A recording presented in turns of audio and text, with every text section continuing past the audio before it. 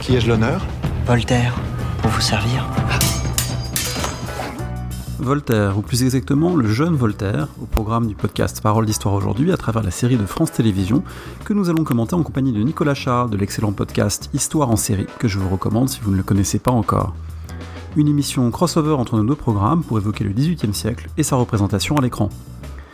Vous retrouvez toutes les références sur le site paroledhistoire.fr où vous trouverez également l'adresse mail du podcast que vous pouvez aussi joindre via Facebook, YouTube, Twitter ou encore Instagram. Je vous signale que si la période de la Régence après la mort de Louis XIV vous intéresse, vous pouvez écouter l'émission que nous avons consacrée à Bertrand Tavernier et où on parle de son grand film Que la fête commence. Tout de suite, le jeune Voltaire. Très bonne écoute. Bienvenue dans cette émission, au micro André Loès pour Parole d'Histoire. Et Nicolas Charles pour Histoire en série. Avec nous aujourd'hui Pierre-Yves Beaurepaire, bonjour et merci d'être avec nous. Ravi d'être parmi vous. Vous êtes professeur d'histoire moderne à l'Université de Nice Côte d'Azur. On rappelle que vous avez notamment publié le volume La France des Lumières dans la grande collection de l'histoire de France Belin. Vous avez également publié en 2015, toujours chez Belin, Échec au roi, irrespect, contestation et révolte dans la France des Lumières. Alors quand on entend irrespect dans l'époque des Lumières, on pense forcément à Voltaire, c'est un bon terme sans doute pour le caractériser.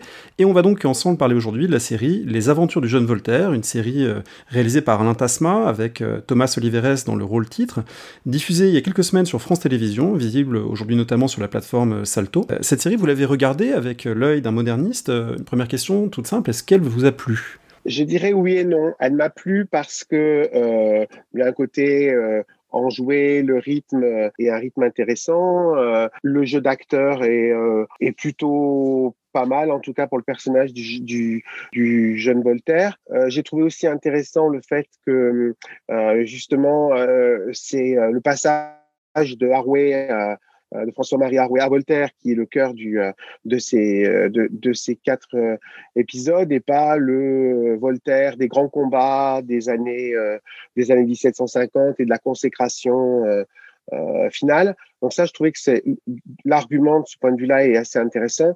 Après, j'ai trouvé que c'était assez convenu, c'est finalement c'est assez scolaire au sens mauvais sens du terme par rapport à Voltaire, dans le sens où c'est vraiment chronologique depuis l'avenue au monde jusqu'à fin de cette première partie de sa vie. Je trouvais qu'on aurait peut-être pu faire plus original. Alors, je me suis même posé la question de savoir si c'était question de moyens ou pas, mais par exemple, on a très peu de références à l'Angleterre. À part, on voit qu'il part, mais c'est tout. Et ça, je trouvais que c'était un petit peu dommage. Ça aurait été l'occasion de faire quelque chose d'assez sympa.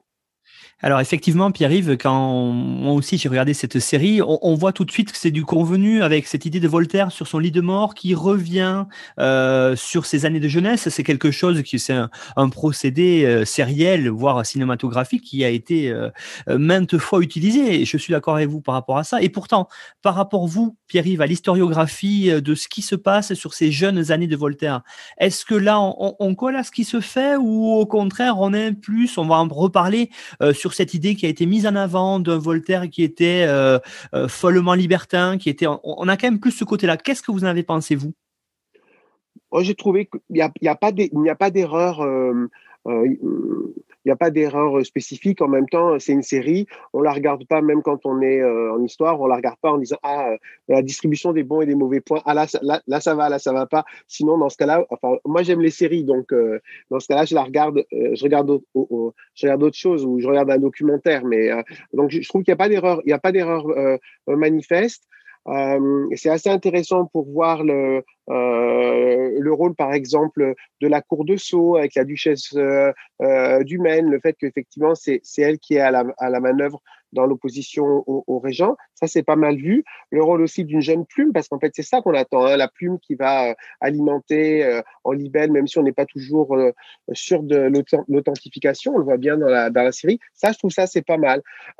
Le côté libertinage aussi, sachant qu'en même temps, ça risque aussi, même si là encore, c'est pas un documentaire, mais de faire de se tromper un peu sur la signification d'être libertin au XVIIIe siècle par rapport à ce que ça peut signifier vraiment dans la période dans laquelle naît Voltaire, la toute fin du XVIIe siècle, et puis ce début du XVIIIe siècle. On en a fait quelque chose qui est assez vague, flou, libertin, alors que il y a eu pour le coup beaucoup de travaux. C'est un sens très très très particulier, hein, avec des risques bien évidemment, du coup y compris politiques, physiques, judiciaires très grands qui sont liés à ça. Et ça, manifestement, on a pris le côté un peu léger du libertinage attribué à Voltaire plutôt que ça.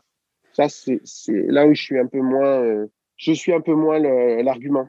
Alors c'est vrai que la série a tendance à renvoyer le libertinage presque purement du côté de la sexualité et presque de la débauche, et c'est vrai que c'est très réducteur. Avant de devenir ce personnage montré comme libertin avec des guillemets, on a un premier épisode assez intéressant dans lequel on montre l'éducation reçue par le jeune Voltaire. Moi ça fait partie des choses qui m'ont les plus intéressé, de voir cet internat du collège Louis-le-Grand, du collège des Jésuites, et puis la place du latin dans l'enseignement, et c'est évidemment quelque chose qui vise à montrer que Voltaire est un jeune élève très brillant, déjà plus brillant que ses condisciples, mais en même temps qui est aussi le produit d'un moule éducatif qui est celui de son époque. Qu'est-ce que vous avez pensé de ces passages ?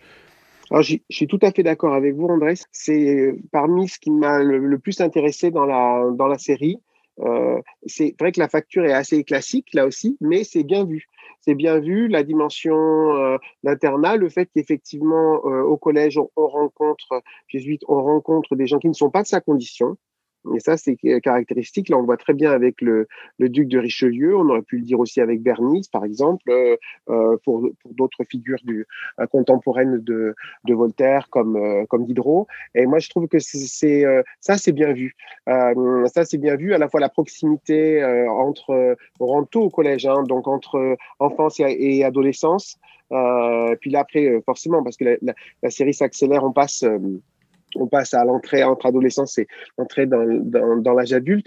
Mais j'ai trouvé que ça, c'était bien vu. Et surtout, quand on pense à tous les débats et les polémiques autour non seulement de la suppression des jésuites, hein, mais sur l'enseignement jésuite lui-même au XVIIIe siècle. Et on sait bien que la position de Voltaire, elle est assez contrastée, parce qu'il est resté très attaché à ses maîtres jésuites, à l'enseignement qu'il avait reçu, par exemple le père Poré, etc.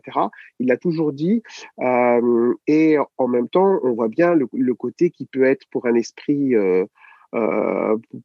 libre ou volontiers frondeur.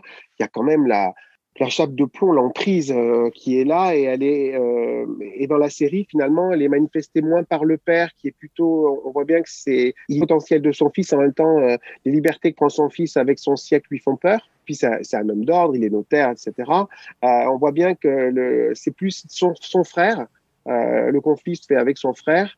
Même s'il est présenté de manière vraiment un peu caricaturale, le pauvre n'a pas beaucoup de chance, hein, le frère aîné. Et effectivement, l'enseignant, l'insistance mise sur le châtiment corporel, toutes choses dont on discute bien évidemment à propos de l'éducation au XVIIIe siècle. Donc ça, j'ai trouvé que c'est assez intéressant, c'est assez bien vu. Alors, vous évoquiez à l'instant, Pierre-Yves, la famille de Voltaire, notamment son père et son frère. On les voit dans la série, on voit bien son frère qui jalouse on va dire le génie déjà voltairien, le génie qui est en devenir, et puis son père qui a peur. Vous l'avez dit, hein, c'est un notaire qui a peur de Voltaire, qui veut se rapprocher de cette catégorie supérieure de la population. On peut dire, qu'est-ce que vous pensez de ça, vous, par rapport justement à sa famille et puis à la trajectoire qui va s'en suivre après? Ben, moi, je trouve que la figure de son père est intéressante, parce qu'on n'est pas simplement dans le fait, certes, dans la série, on le voit, je t'achète une charge de notaire, etc. On n'est pas simplement dans l'image la bourgeoisie d'Ancien Régime qui cherche à se pérenniser, etc., à avoir des protecteurs parmi la noblesse. C'est un peu ce qu'on voit dedans, mais on voit quand même que c'est quelqu'un qui est conscient, comme ses maîtres, hein, d'ailleurs, hein, c'est ce que disait André en disant qu'il était brillant. Et, tout le monde est conscient de son extraordinaire potentiel. Ça, c'est une réalité. Et en même temps, je pense qu'il a plus peur, pas tellement pour la réputation de la famille, mais il a peur pour Voltaire lui-même, hein, pour Arouet fils lui-même, en disant, de toute façon, pour un bon mot, et c'est en ça qu'il respecte, c'est vraiment intéressant, parce que c'est vraiment caractéristique du siècle, pour un bon mot, on peut aller, même si on est puissant, ce qui n'est pas leur cas, on peut aller à la Bastille, on peut être disgracié, et il a très vite compris que de toute façon, son fils, ça sera plus fort que lui. C'est-à-dire que ce bon mot, il le dira. Et je pense que dans la volonté aussi, quand il cherche à l'éloigner en l'envoyant aux Provinces-Unies, nos actuels Pays-Bas, il y a aussi cette dimension-là. Après tout, c'est parce que dans sa clientèle, il y a des gens puissants auprès de qui il peut intervenir, parce que sinon, il n'y a aucune raison que son fils puisse partir là-bas. Donc je pense que c'est plutôt ça. C'est intéressant le côté, le père un peu désemparé. Parce que d'un côté, il ne voudrait pas brider le potentiel du fils, et puis de l'autre, il se rend bien compte qu'à un moment donné, ça va se retourner contre lui. On le voit très bien aussi quand il discute avec le directeur du collège. Il lui dit, mais certes, il est proche de jeunes aristocrates, etc., mais il ne faut pas qu'il oublie qu'il n'est pas du tout de leur monde. Et ça, on a de très nombreux témoignages dans les correspondances du début du XVIIIe siècle d'amitié. Je parlais par exemple pour Bernice tout à l'heure, et puis à un moment donné, on se rend compte que ah oui, mais quand même, on a beau avoir fréquenté les mêmes bancs d'école, etc. Oui, à un moment donné, la pression sociale revient. Hein, et ça, c'est pas une question de naïveté, ça existe vraiment. Hein. Une aristocrate comme la comtesse de Boufflers, à un moment donné, elle a cru qu'elle pourrait épouser Gustave III de Suède. Donc vous voyez, vous êtes aristocrate et puis vous trompez, et puis à un moment, tout le monde lui dit non, non, mais t'oublies pas, t'as beau être comtesse, lui, il est roi.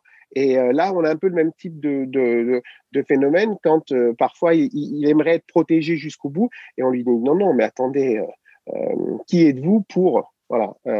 Et je trouve que ça, c'est assez bien vu. C'est pas très caricatural comme approche, alors que ça pourrait l'être.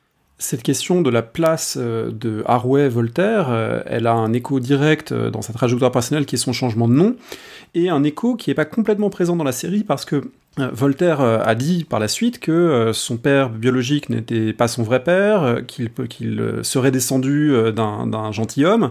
C'est quelque chose, c'est un ressort que la série aurait pu exploiter finalement.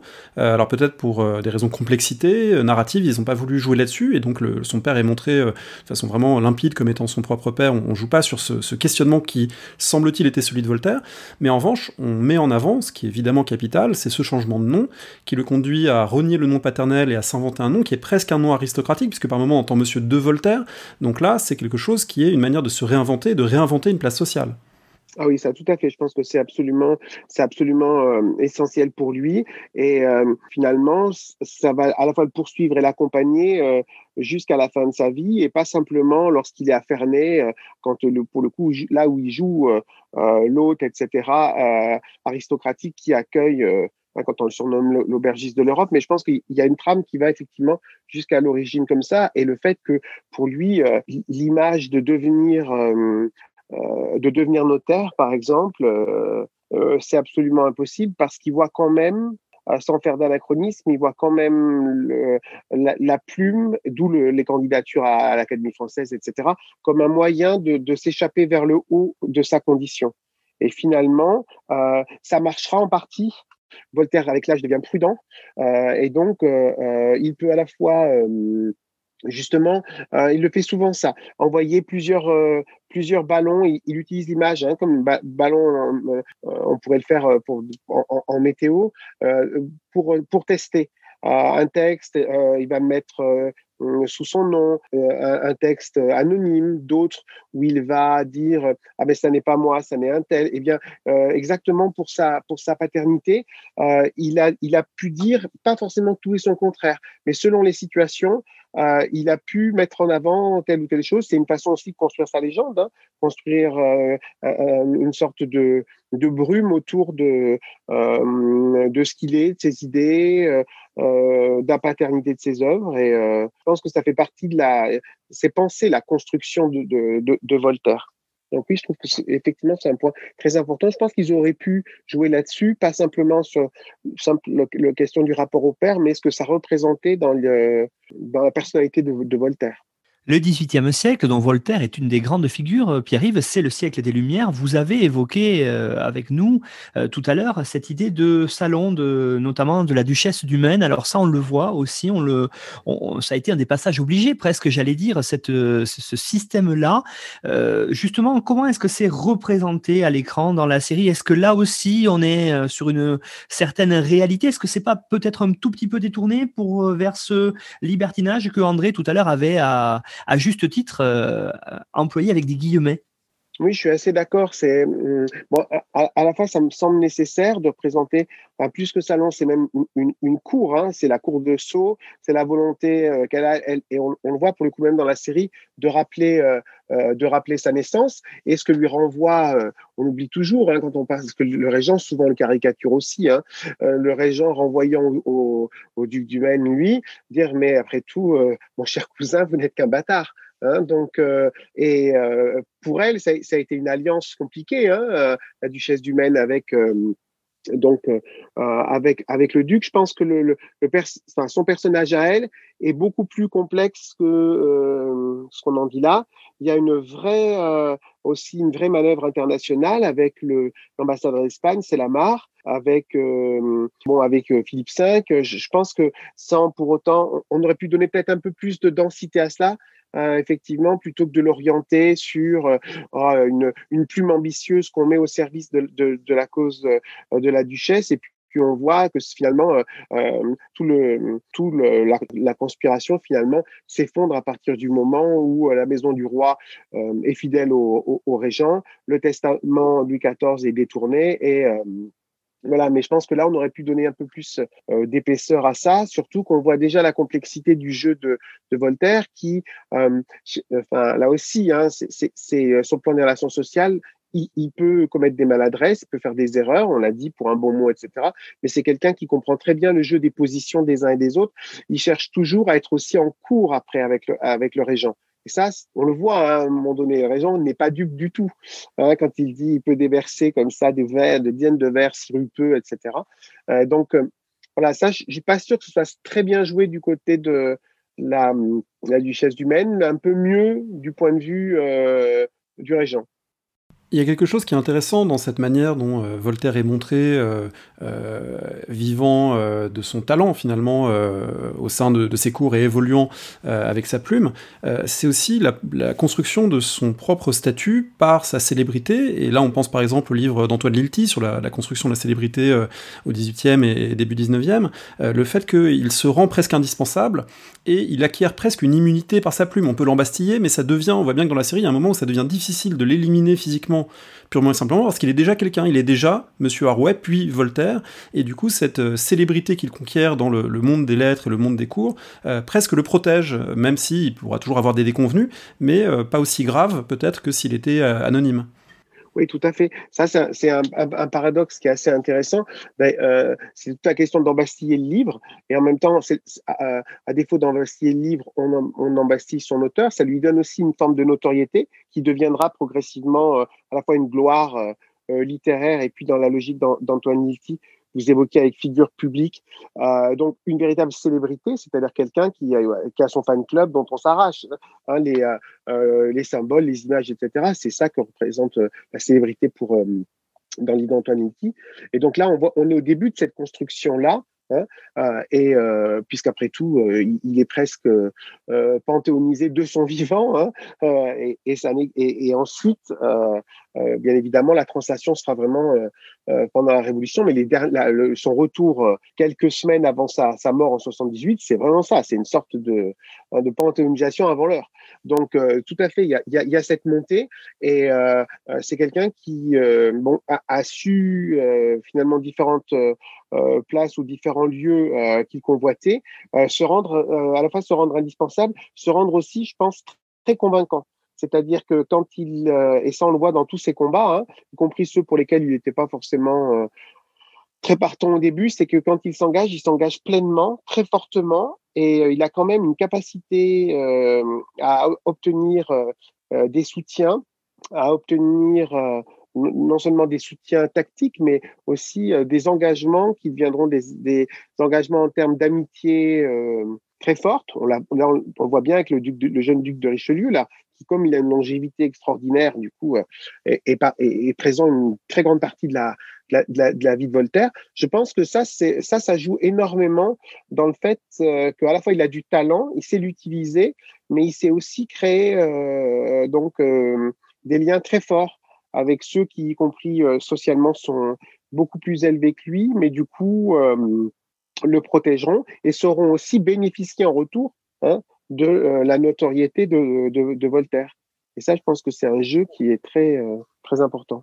Vous évoquiez, Pierre-Yves, à l'instant, justement, la police, un petit peu, vous avez employé le terme, bien sûr, de Bastille. On voit, à travers cette série-là, j'allais dire, ce jeu de chat et la souris entre le pouvoir et la répression, les idées nouvelles. On voit que Voltaire est en plein milieu. Il a été, là aussi, obligé de s'exiler. Il a été embastillé. Alors, comment ça fonctionnait? Comment ça apparaît à l'écran avec ce système, bien sûr, des mouches, des provocateurs, notamment? Est-ce que, là aussi, on a représenté cela, j'allais dire, de façon telle que c'est dans les textes, ou au contraire, peut-être, on a un peu joué autour de la personnalité de Voltaire à l'écran du jeune Voltaire? Oui, moi sur la police, effectivement, est très présente à travers le lieutenant de police de Paris. On voit la proximité qu'il peut avoir avec le régent, par exemple, avec l'inspecteur, le provocateur, la mouche, les hommes du guet à Paris. Donc ça, c'est assez bien vu, mais en même temps, la complexité n'est pas assez rendue, je trouve, parce que il y a simplement l'idée de le contrôler, on voit le début de son dossier, etc. Alors que ce qui est très intéressant, c'est que, alors même si on est au début de sa vie là, c'est que ce monde-là, effectivement, comme vous le dites, Nicolas, s'interpénètre complètement, hein. C'est-à-dire qu'il faut savoir que certains informateurs de la police sont eux-mêmes aussi des plumes. De la même façon qu'à l'époque, un censeur cherche aussi à être publié. Et ça, Voltaire le fera tout le long de sa vie, parfois de renseigner de renseigner ou de tenir la plume de certains censeurs. Voilà, donc c'est pas, je trouve que il n'y a pas assez de complexité là. Il y a simplement l'idée ou si on n'arrive pas à le neutraliser de telle ou telle manière, eh bien, il faut ou se l'attacher ou le neutraliser. Alors qu'on est toujours dans le monde de l'entre-deux, au XVIIIe siècle, quand on est dans le monde de l'imprimerie et de la librairie, parce que précisément, les intérêts sont complexes, sont croisés. Parfois, on a aussi des lieutenants généraux de police qui peuvent être relativement ouverts selon la période, des commissaires de police au Châtelet qui n'auront pas la même attitude que tel ou tel inspecteur en charge de la librairie. Voilà. Donc je trouve que peut-être parce que le nombre de personnages est limité, mais c'est un petit peu réducteur. Et qu'on a l'impression, quand je disais du côté scolaire tout à l'heure, c'était, en fait, on veut un peu cocher toutes les cases, c'est-à-dire la lettre de cachet, le lieutenant qui fait son rapport au régent, l'inspecteur qui, on le voit ouvrir vous ouvrirez un dossier au nom de Voltaire. Voilà, mais on aurait pu d'une manière ou d'une autre, enfin pas en faire lire, mais vous voyez, le faire évoquer dans une correspondance, parce qu'il y a ces dossiers sont très intéressants, hein, de la librairie. Donc, ils sont connus. Il y a des fiches descriptives, etc. Donc, je pense que ça, on aurait pu donner un peu plus de chair à tout ça. Cette place des textes et des écrits dans les rapports de pouvoir, c'est quelque chose qui donc est vu de manière un peu binaire avec ces figures de policiers face aux auteurs, mais qui renvoie quand même à quelque chose qui est très fort sous l'Ancien Régime, depuis la Ligue, en passant par la Fronde jusqu'à la Révolution. C'est finalement le rôle de l'imprimé, le rôle des pamphlets, le rôle des brochures, le rôle des vers critiques et des vers satiriques dans la construction de la légitimité ou au contraire la critique du pouvoir. Donc là on voit des puissants, en particulier le régent, qui se préoccupent de leur image, qui se préoccupent des vers qu'on fait sur eux, et c'est quelque chose qui influe véritablement. Le champ littéraire et le champ du pouvoir, en fait, ne sont pas autonomes, sont complètement entremêlés à cette période. Oui, alors, tout à fait. C'est même absolument central. Moi, je pense que c'est un des thèmes qui fait le plus l'unité du XVIIIe siècle, vraiment du début jusqu'à la fin, même des 2 dernières décennies, trois dernières décennies du règne de Louis XIV jusqu'à la Révolution. Et là, pour le coup, on essaye de le montrer dans la série, même avec la matérialité des objets. Hein. On voit on voit le libelle imprimé. On dit non, pas du tout, ça n'est pas de moi, etc. Finalement, on a des doutes. Donc ça, c'est aussi intéressant.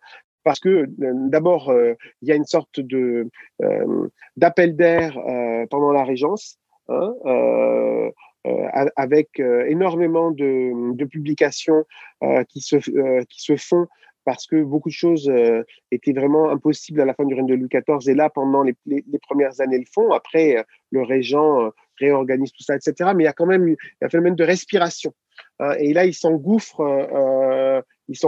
Enfin, pour le coup, c'est un effet d'aubaine. Hein, il profite de cette dimension-là, et en même temps, le régent, comme il est quand même attaqué de toutes parts. À la fois, c'est un homme d'autorité, c'est un homme très intelligent, et il sait que l'image compte. Son image est en France et aussi vis-à-vis de l'étranger, parce qu'il est en train de redessiner complètement les alliances en Europe. Et Voltaire, finalement, il vient un peu interférer avec toutes ces dimensions-là. On l'a vu pour l'Espagne, on le voit aussi avec l'Angleterre, mais aussi le fait que le régent, certes, il est tout à fait dans sa fonction de régent, mais en même temps, il n'oublie pas que lui aussi, il a des droits à la couronne.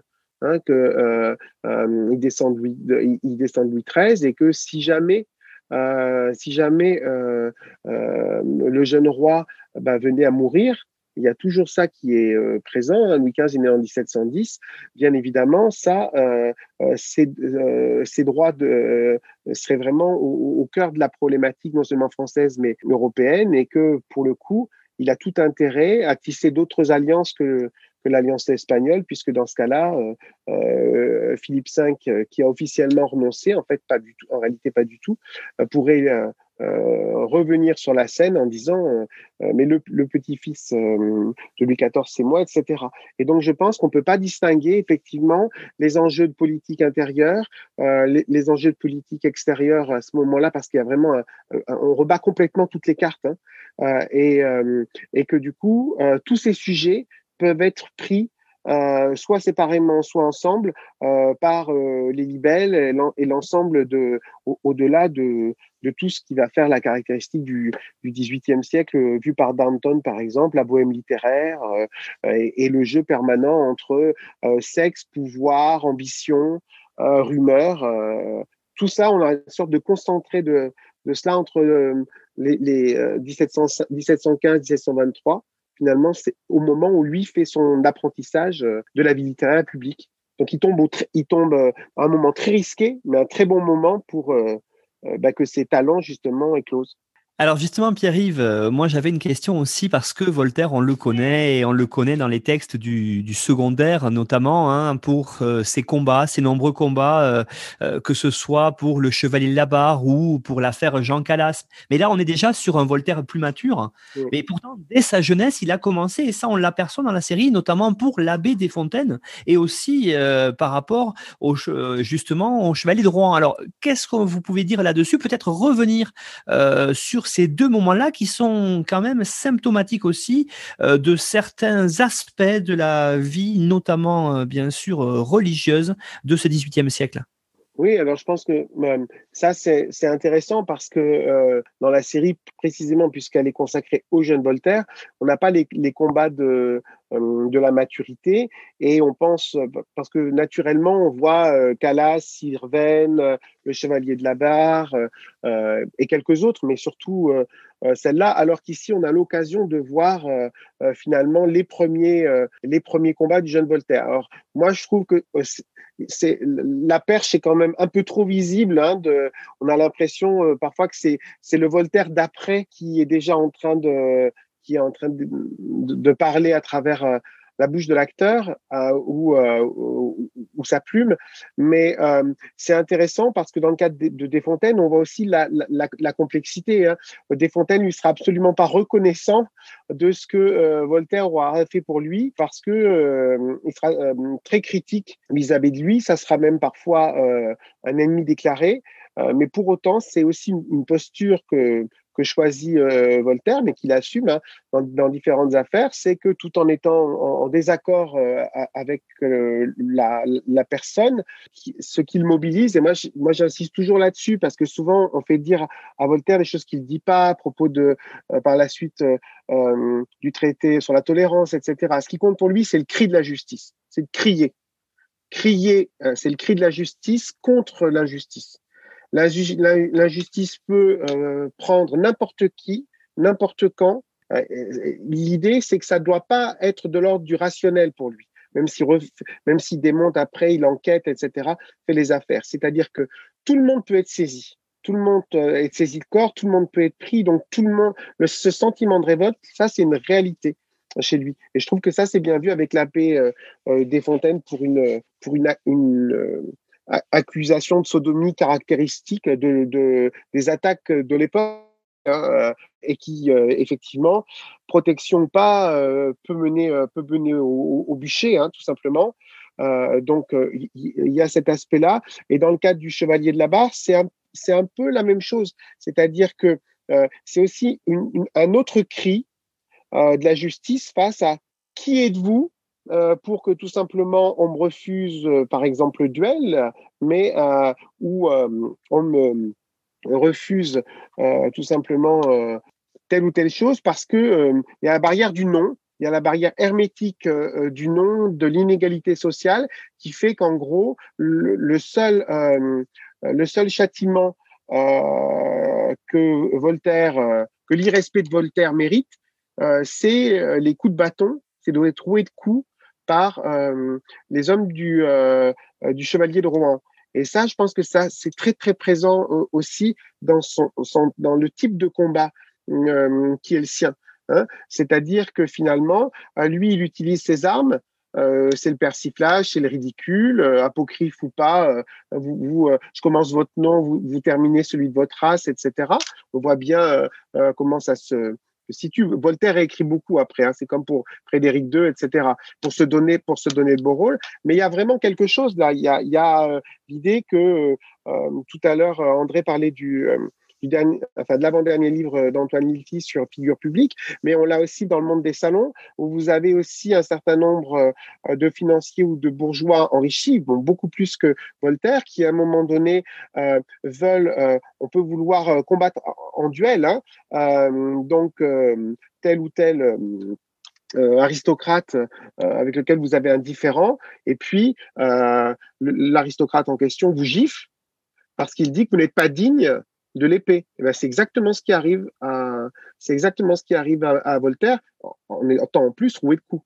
Ces combats de Voltaire et cette façon de se positionner dans un espace social où il a une place un peu ambiguë, en décalage avec l'ordre social de son époque, ça l'amène aussi à des confrontations avec l'Église, qui sont ici esquissées, mais avec un aspect quand même qui est développé. Alors, vous avez dit tout à l'heure, on fait parfois dire à Voltaire des choses qu'il n'a pas dites, c'est à mon avis une bonne chose que la série n'ait pas fait dire à Voltaire « Je ne suis pas d'accord avec vous, mais je me battrai jusqu'à la mort pour que vous ayez le droit de le dire », parce que c'est une phrase qu'on doit lire tous les jours sur Internet, mais Voltaire ne l'a jamais écrite ou prononcée, donc ça, il faut quand même le rappeler pour ceux et celles qui nous écoutent. En revanche, il fait dire à Voltaire presque une profession de foi du déisme. Alors je me suis dit en le voyant que sans doute il y a des collègues qui seraient tentés de passer ça pour répondre à la question d'élève, monsieur c'est quoi le déisme? Là on a 30 secondes d'exposé par Voltaire, voilà ce que je crois, je ne crois pas au Dieu des catholiques, mais je crois à un Dieu qui serait un Dieu bienveillant, etc. Ce déisme de Voltaire, est-ce qu'il d'abord il vous a convaincu dans sa formulation, et puis est-ce que dans la formation, dans la chronologie du personnage, est-ce que c'est à ce moment-là que ça se formule? Oui, moi je suis pas biographe de Voltaire, mais je pense que c'est assez crédible. Et deux, c'est assez tôt, parce que quand je me souviens des correspondances échangées avec Lord Bolingbroke, quand justement on parlait de l'aspect national, quand il est au château de la Source près d'Orléans, c'est là il faut cultiver son jardin, etc. Il y a des échanges là-dessus. Il y a des questions, et je trouve que de ce point de vue-là, il n'y a pas d'ambiguïté chez Voltaire, parce qu'on a par exemple longtemps discuté pour Diderot. Est-ce que Diderot est athée? Non, Diderot flirte avec l'athéisme, mais il l'est pas. Chez Voltaire, je pense que cette dimension déiste arrive très tôt. Alors après, il s'est aussi concilié un certain nombre de choses. Ce dont il a toujours peur, c'est d'être récupéré. c'est d'être récupéré pour des combats qui ne sont pas les siens. C'est là, quand je parlais du cri de la justice, quand il s'engage, c'est pas en faveur des protestants, c'est en faveur aussi d'une erreur judiciaire, parce qu'il a peur que les protestants l'utilisent ou d'autres religions à cause de son opposition, bien évidemment, à la fois à la révélation et à l'Église catholique. Et c'est pour ça que même souvent, bon, effectivement, EI, écraser l'infâme, etc. Mais ça, je pense que ça ne doit pas cacher effectivement ce sentiment profond qu'il peut avoir de déisme, et puis le fait qu'il veut surtout être quelqu'un de libre. Il veut surtout être quelqu'un de libre et qu'on n'essaye pas, oui, d'embarquer dans des causes qui ne sont pas les siennes ou qu'il ne veut pas suivre. Et ça explique aussi que dans certains passages de sa part, à propos de différents prêtres de religion, alors il prend plein d'exemples, etc., on devrait prendre les boyaux de l'un pour étouffer l'autre, etc. Il y a le côté provocateur de Voltaire, mais c'est surtout le fait que finalement, il fait la liste en gros de toutes les les massacres et les ignominies qu'il estime avoir été commises au nom des dieux et des religions. Et je pense que c'est ça qu'il cherche à mettre à distance pour se protéger lui. Donc ça, c'est assez bien vu. On connaît très très bien, Pierre-Yves, quand on parle de Voltaire, le côté l'homme de lettres, bien sûr, le philosophe. Et puis on découvre peut-être pour le grand public, ici, dans cette mini-série, l'homme de théâtre. Hein, on voit, ça a été mis en avant ici par les auteurs, hein, notamment à travers la pièce qu'il a écrite, qu'on voit dans l'épisode 3, je crois, qui est là en Henriade. Alors qu'est-ce qu'on voit là-dessus? Parce qu'il ne faut pas oublier que à cette époque-là, le théâtre, surtout au XVIIe et XVIIIe siècle, est un biais important d'expression pour de nombreux auteurs. Oui, alors ça, je pense que ça c'est un des points aussi que j'ai bien apprécié dans la série, même si le théâtre est vraiment très très présent, hein, parce que à travers les pièces qu'il écrit, qu'il réécrit, le fait de les soumettre aux compagnies, qui acceptent ou pas, ses espoirs aussi on voit bien l'ambition là, hein, d'être un grand tragédien, ses amours aussi au sein du monde du théâtre. C'est intéressant, c'est très présent, peut-être même un petit peu trop, mais c'est très important pour Voltaire, parce que Voltaire a vraiment, vraiment voulu, et pas simplement au début de sa vie, mais d'homme de lettres, mais tout particulièrement, être reconnu pour son théâtre. C'est quelqu'un qui a toujours ambitionné que son théâtre devienne un classique. Voilà. Et ça, c'est important parce qu'effectivement, nous, c'est pas pour ça qu'on le retient, et on le voit plus, y compris avec donc son dictionnaire philosophique, on le voit plus comme un essayiste, hein, aujourd'hui, mais là, vraiment, le théâtre est extrêmement important pour lui, l'Henriade tout particulièrement, et puis aussi parce que il est dans la logique. Je disais qu'il comprenait très bien le fonctionnement social de son époque. Il rêve de devenir historiographe du roi. Il voudrait être à l'Académie. Il veut aussi ferrailler contre d'autres auteurs qu'il estime moins brillants que lui. Le théâtre, c'est vraiment quelque chose d'absolument essentiel pour lui.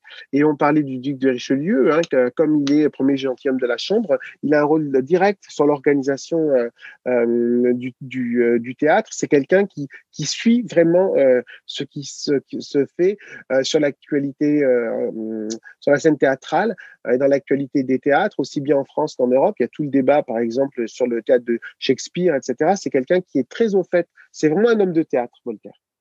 Un homme de théâtre qui a pour rival, c'est dit un moment dans la série Crébillon père, Crébillon dont le fils sera l'une des grandes figures du monde libertin. Alors ce libertinage, on l'a évoqué un moment, est-ce qu'on peut le cerner plus précisément, peut-être que ne le fait la série, pour montrer à la fois ce qui correspond à des pratiques et à une façon de penser des libertins, et puis ce qui est peut-être tiré du côté d'une forme de sexualité débridée qui ne s'y résume pas. Oui, tout à fait. Alors, moi, je dirais que la série cherche à accélérer le processus du XVIIe au XVIIIe siècle avec un libertinage plus large, beaucoup moins philosophique que sentimental, voire ouvertement sexuel. Et alors que l'héritage du XVIIe siècle, c'est vraiment un libertinage philosophique, une dimension libertaire, hein, de confrontation à l'autorité morale, l'autorité religieuse, l'autorité sociale, l'autorité de la famille, par le biais, y compris de la sexualité, qui est une façon c'est un défi, un défi global à l'autorité. Être libertin au XVIIe siècle, et là on le tire vers finalement un des aspects, mais je pense que c'est un héritage très important, parce que le monde dans lequel il baigne à la fin bien sûr des années 1690, mais surtout aux années en gros 1700, à la fin des années 1720, il est encore très proche de cette dimension libertinage, libertaire de la charnière 17e, 18e siècle. Et c'est important pour comprendre dans quel environnement intellectuel, mais aussi de forme de sociabilité, de rencontre, Voltaire se situe. Et ça, bien évidemment, ça a considérablement changé par la suite, parce qu'il y a un effet de génération, je pense. Un effet de génération qui fait que justement ces générations-là ont disparu, et qu'ensuite il y a d'autres façons de défier l'autorité que simplement cet aspect-là. Voltaire est aussi amoureux. On découvre quelques-unes de ses amours dans cette mini-série, que ce soit Marguerite de Bernières, que ce soit bien sûr Adrienne Lecouvreur. Ce sont peut-être des femmes que l'on connaît moins quand on ne s'intéresse pas à Voltaire, par rapport à peut-être la figure un peu plus connue d'Émilie du Châtelet. Alors, qu'est-ce que là aussi la série nous permet de comprendre sur les relations que pouvait avoir Voltaire avec ces femmes-là en particulier?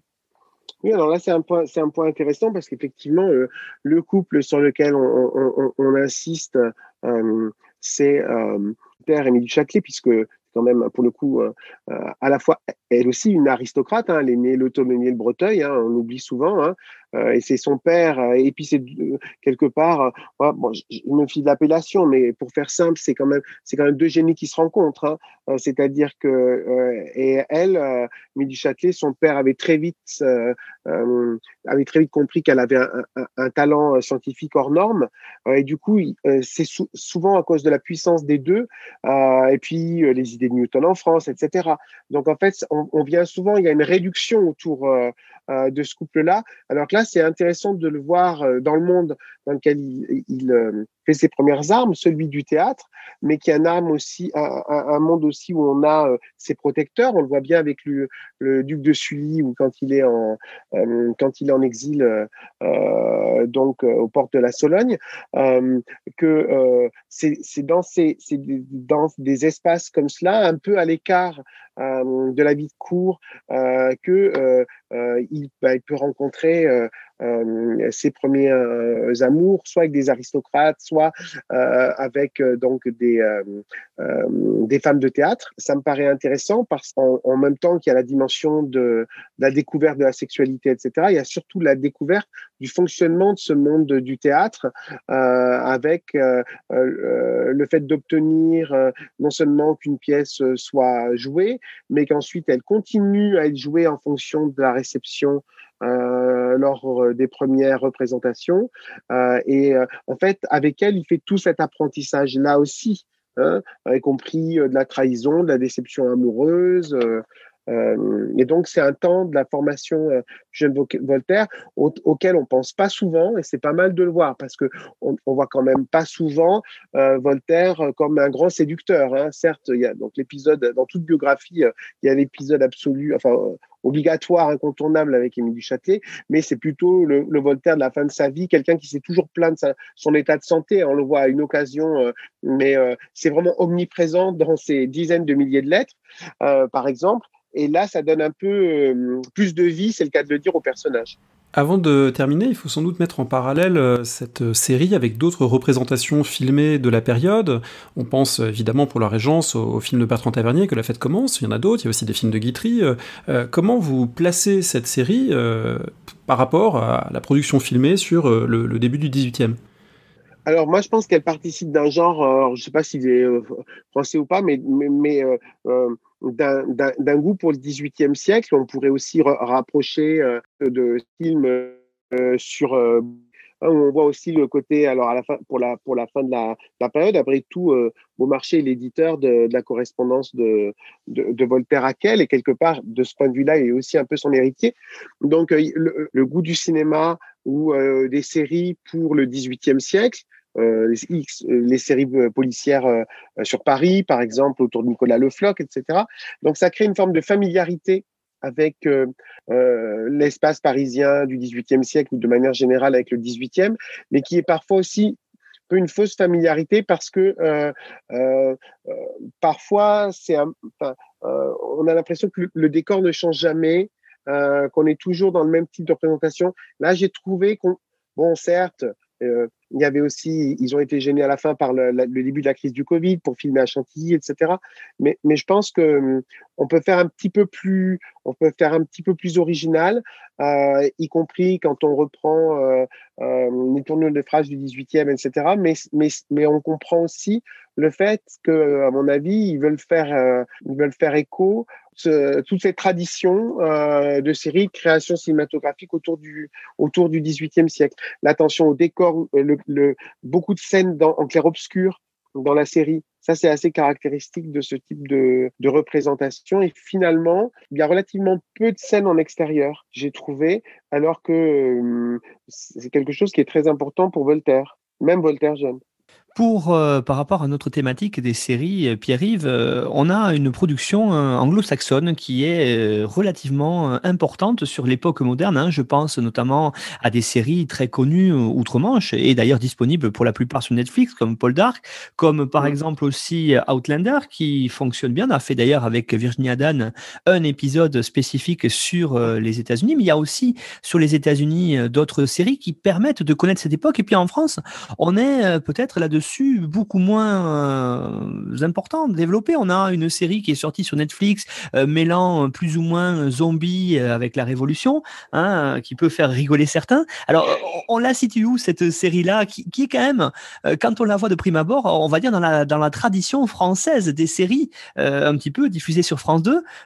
Comment vous situez tout ça? Et puis peut-être, pour aller plus loin, moi je ne connais pas toutes les séries, j'en regarde beaucoup, mais je ne connais pas tout. Je sais, Pierre-Yves, que vous adorez les séries, vous l'avez dit. Est-ce que vous auriez d'autres conseils sériphiles pour compléter sur l'époque? Ah, c'est un piège. Moi, j'aurais tendance à dire, il y a certains acteurs jouent bien, et c'est un peu convenu quand même. À part le choix d'avoir fait la première partie de la vie de Voltaire, une fois qu'on a dit ça, je trouve qu'on dit pas grand-chose, ça se résume pas grand-chose. On aurait très bien pu imaginer, moi j'ai assez vu comme on aurait pu imaginer un téléfilm, aussi production cinématographique typique française. Il y a il y a 1 ou 2 décennies un téléfilm sur les premières années, le jeune Voltaire, les premières années de Voltaire, etc. Voilà.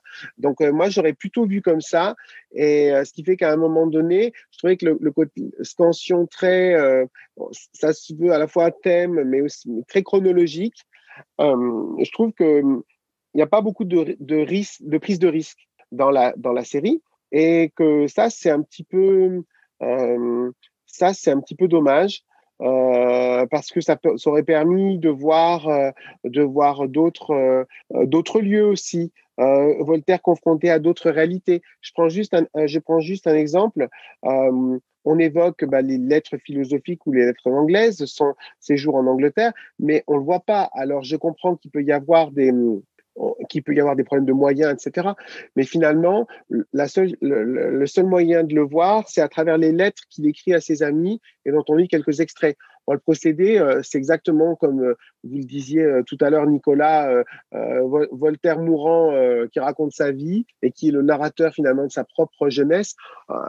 L'originalité, quand même, on a fait mieux, hein, de ce point de vue-là. Et je trouve ça, c'est un peu dommage. Voltaire aux Provinces-Unies, pour lui, c'est une révélation, parce que c'est quand même, donc on l'appelle à l'époque le magasin du monde, à cause, bien sûr, des compagnies de commerce, etc. Mais aussi, c'est le refuge Huguenot, c'est là où on publie, c'est là où des journalistes francophones sont particulièrement actifs, et on le voit juste à travers Madame Dunoyer, qui est l'une de ces rares femmes parmi donc ces ceux que Marion Bretéché dans sa thèse appelle les compagnons de Mercure, hein, et sa fille. C'est un peu réducteur, tout ça réduit aussi à une paire de fesses vous avez vu, hein, dans une allée, elle tombe parce que un chien lui court après. Donc j'ai trouvé que voilà, c'était un peu c'était un peu facile, et je pense qu'il y avait autre chose à faire sur vous voyez, le personnage qui prend de l'ampleur, parce que c'est aussi grâce à ça qu'il prend de l'ampleur. Hein. Et bien évidemment, ce séjour en Angleterre, il va déterminer énormément de choses après. Et comme il a l'avantage de se situer vraiment au cœur de cette période-là, peut-être qu'on aurait pu procéder autrement pour lui donner plus de relief. Et là, c'est pas le cas du tout. Et une fois que j'ai dit ça, pour ce qui est des suggestions des suggestions de séries, j'en ai pas tellement, hein, en plus des films qu'évoquait André, qui sont à la fois typiques d'une période, ça Guitry, Bertrand Ternier. On peut discuter certaines choses que la fête commence à travers l'orientation autour du complot de Pontcallec, mais c'est quand même, on est à notre niveau, hein, on est très clairement. Donc, je pense qu'il y a de la place. Il y a de la place pour des personnages comme ça, riches et complexes. Je parlais de Beaumarchais tout à l'heure. On peut pas le prendre comme personnage de série, où il y a à la fois le côté espionnage, vente d'armes aux insurgents américains, un rôle extrêmement complexe. Lui aussi est dans une quête d'ascension sociale. Je pense qu'on pourrait faire vous voyez, il pourrait se répondre et on pourrait avoir une sorte de fresque qui permettrait donc de balayer le siècle comme ça à travers différents, vous voyez, comme des biopics si vous voulez, et ça permettrait de ramasser à la fois pour chacun d'entre eux l'intrigue et en même temps de montrer toute la richesse et les correspondances qu'il y a avec la période, et on familiariserait progressivement le spectateur avec l'univers en question, et on pourrait bien voir l'évolution, et avec les jeux de femmes, mais pas simplement, aussi des femmes qui peuvent faire valoir, comme trop souvent dans ce type de séries qui sont quand même souvent très masculines en réalité. Oui, effectivement, moi je pensais justement à une figure féminine, hein, pour une série dont on a évoqué déjà dans l'histoire en série, c'est Catherine the Great, où 2 séries ont été consacrées à cette personne-là, et je pensais à la deuxième qu'on n'a pas traitée, qui est The Great, tout court, où il y a un certain décalage qu'on n'a pas ici, qui a une certaine, vous l'avez dit, convenance. Après, on est aussi on n'est pas sur une chaîne on est sur une chaîne publique, on n'est pas sur une plateforme de diffusion, donc le public n'est pas le même, l'heure de diffusion n'est pas la même non plus, donc ça permet peut-être, je ne sais pas, Pierre-Yves, par rapport à l'écriture, on n'a pas ces décalage-là que peut-être peuvent avoir les séries Made in France, par exemple, par rapport à Canal+. Oui, ça c'est vrai. Mais en même temps, on parlait de prise de risque tout à l'heure. La venue au monde de Voltaire, au début, imaginée pour le public, France Télévisions, première partie de soirée. Ouais. C'est exactement. Moi, je me souvenais avoir dit à mes étudiants il y a quelques années, lorsqu'un film sur le 18e avait été sorti, la première scène, on voyait finalement un homme des Lumières, etc., qui avait été complètement repoussé, ridiculisé par une aristocrate, uriné sur l'aristocrate en question, qui était en train de mourir. Voilà. Je me disais, je disais aux étudiants qui préparaient les concours, vous montrez ça au collège, vous avez un quart d'heure de rire avant de rétablir l'ordre dans votre classe. Donc ça. Mes aventures arrivaient à une collègue de lettres là où j'enseignais, en montrant effectivement Ridicule de Patrice Lecomte. C'est la scène d'ouverture. Elle avait oublié que c'était la scène d'ouverture, et ça a provoqué quelques déboires. Ah oui, ça c'est sûr. Ça c'est absolument. Et puis c'est vraiment la scène d'ouverture du film. Alors que moi, par exemple, Ridicule, j'ai beaucoup aimé, parce que le rire qui tue au XVIIIe siècle, qui tue socialement, et qu'on voit à différentes reprises dans le film, c'est vraiment une réalité. C'est très bien amené.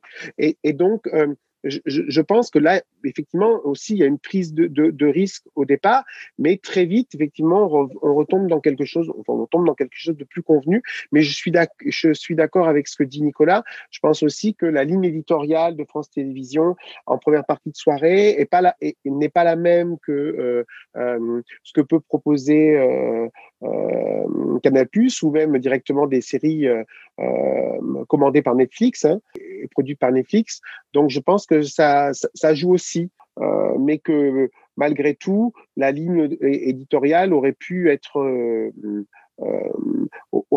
plus originale, d'autant que manifestement, il y a des acteurs qui ont du talent dans la distribution.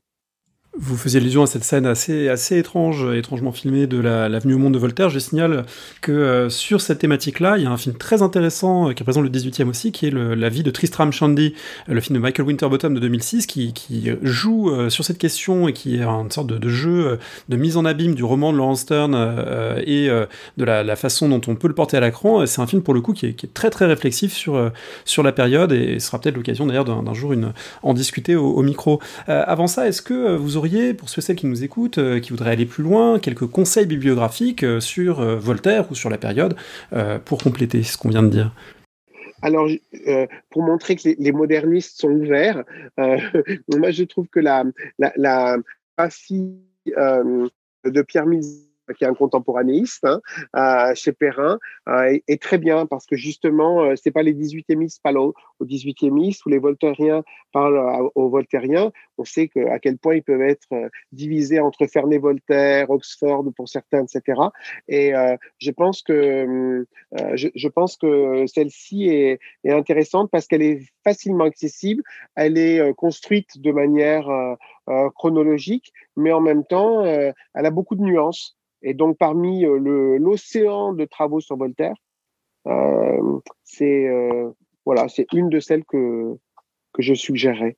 Pierre-Yves Beaurepaire, on vous remercie tous les deux avec André Loez d'avoir accepté de faire cette émission commune entre les podcasts Paroles d'Histoire et Histoire en série. Alors, comme pour toutes nos émissions, que ce soit pour André ou pour moi, vous retrouverez des indications bibliographiques sur nos sites respectifs, et vous pourrez aussi aller écouter d'autres émissions et rechercher d'autres émissions sur les 18e siècle. Je sais qu'André aussi en a fait d'autres, et moi aussi. Donc, on est sur une période qui a déjà été traitée par nos deux podcasts.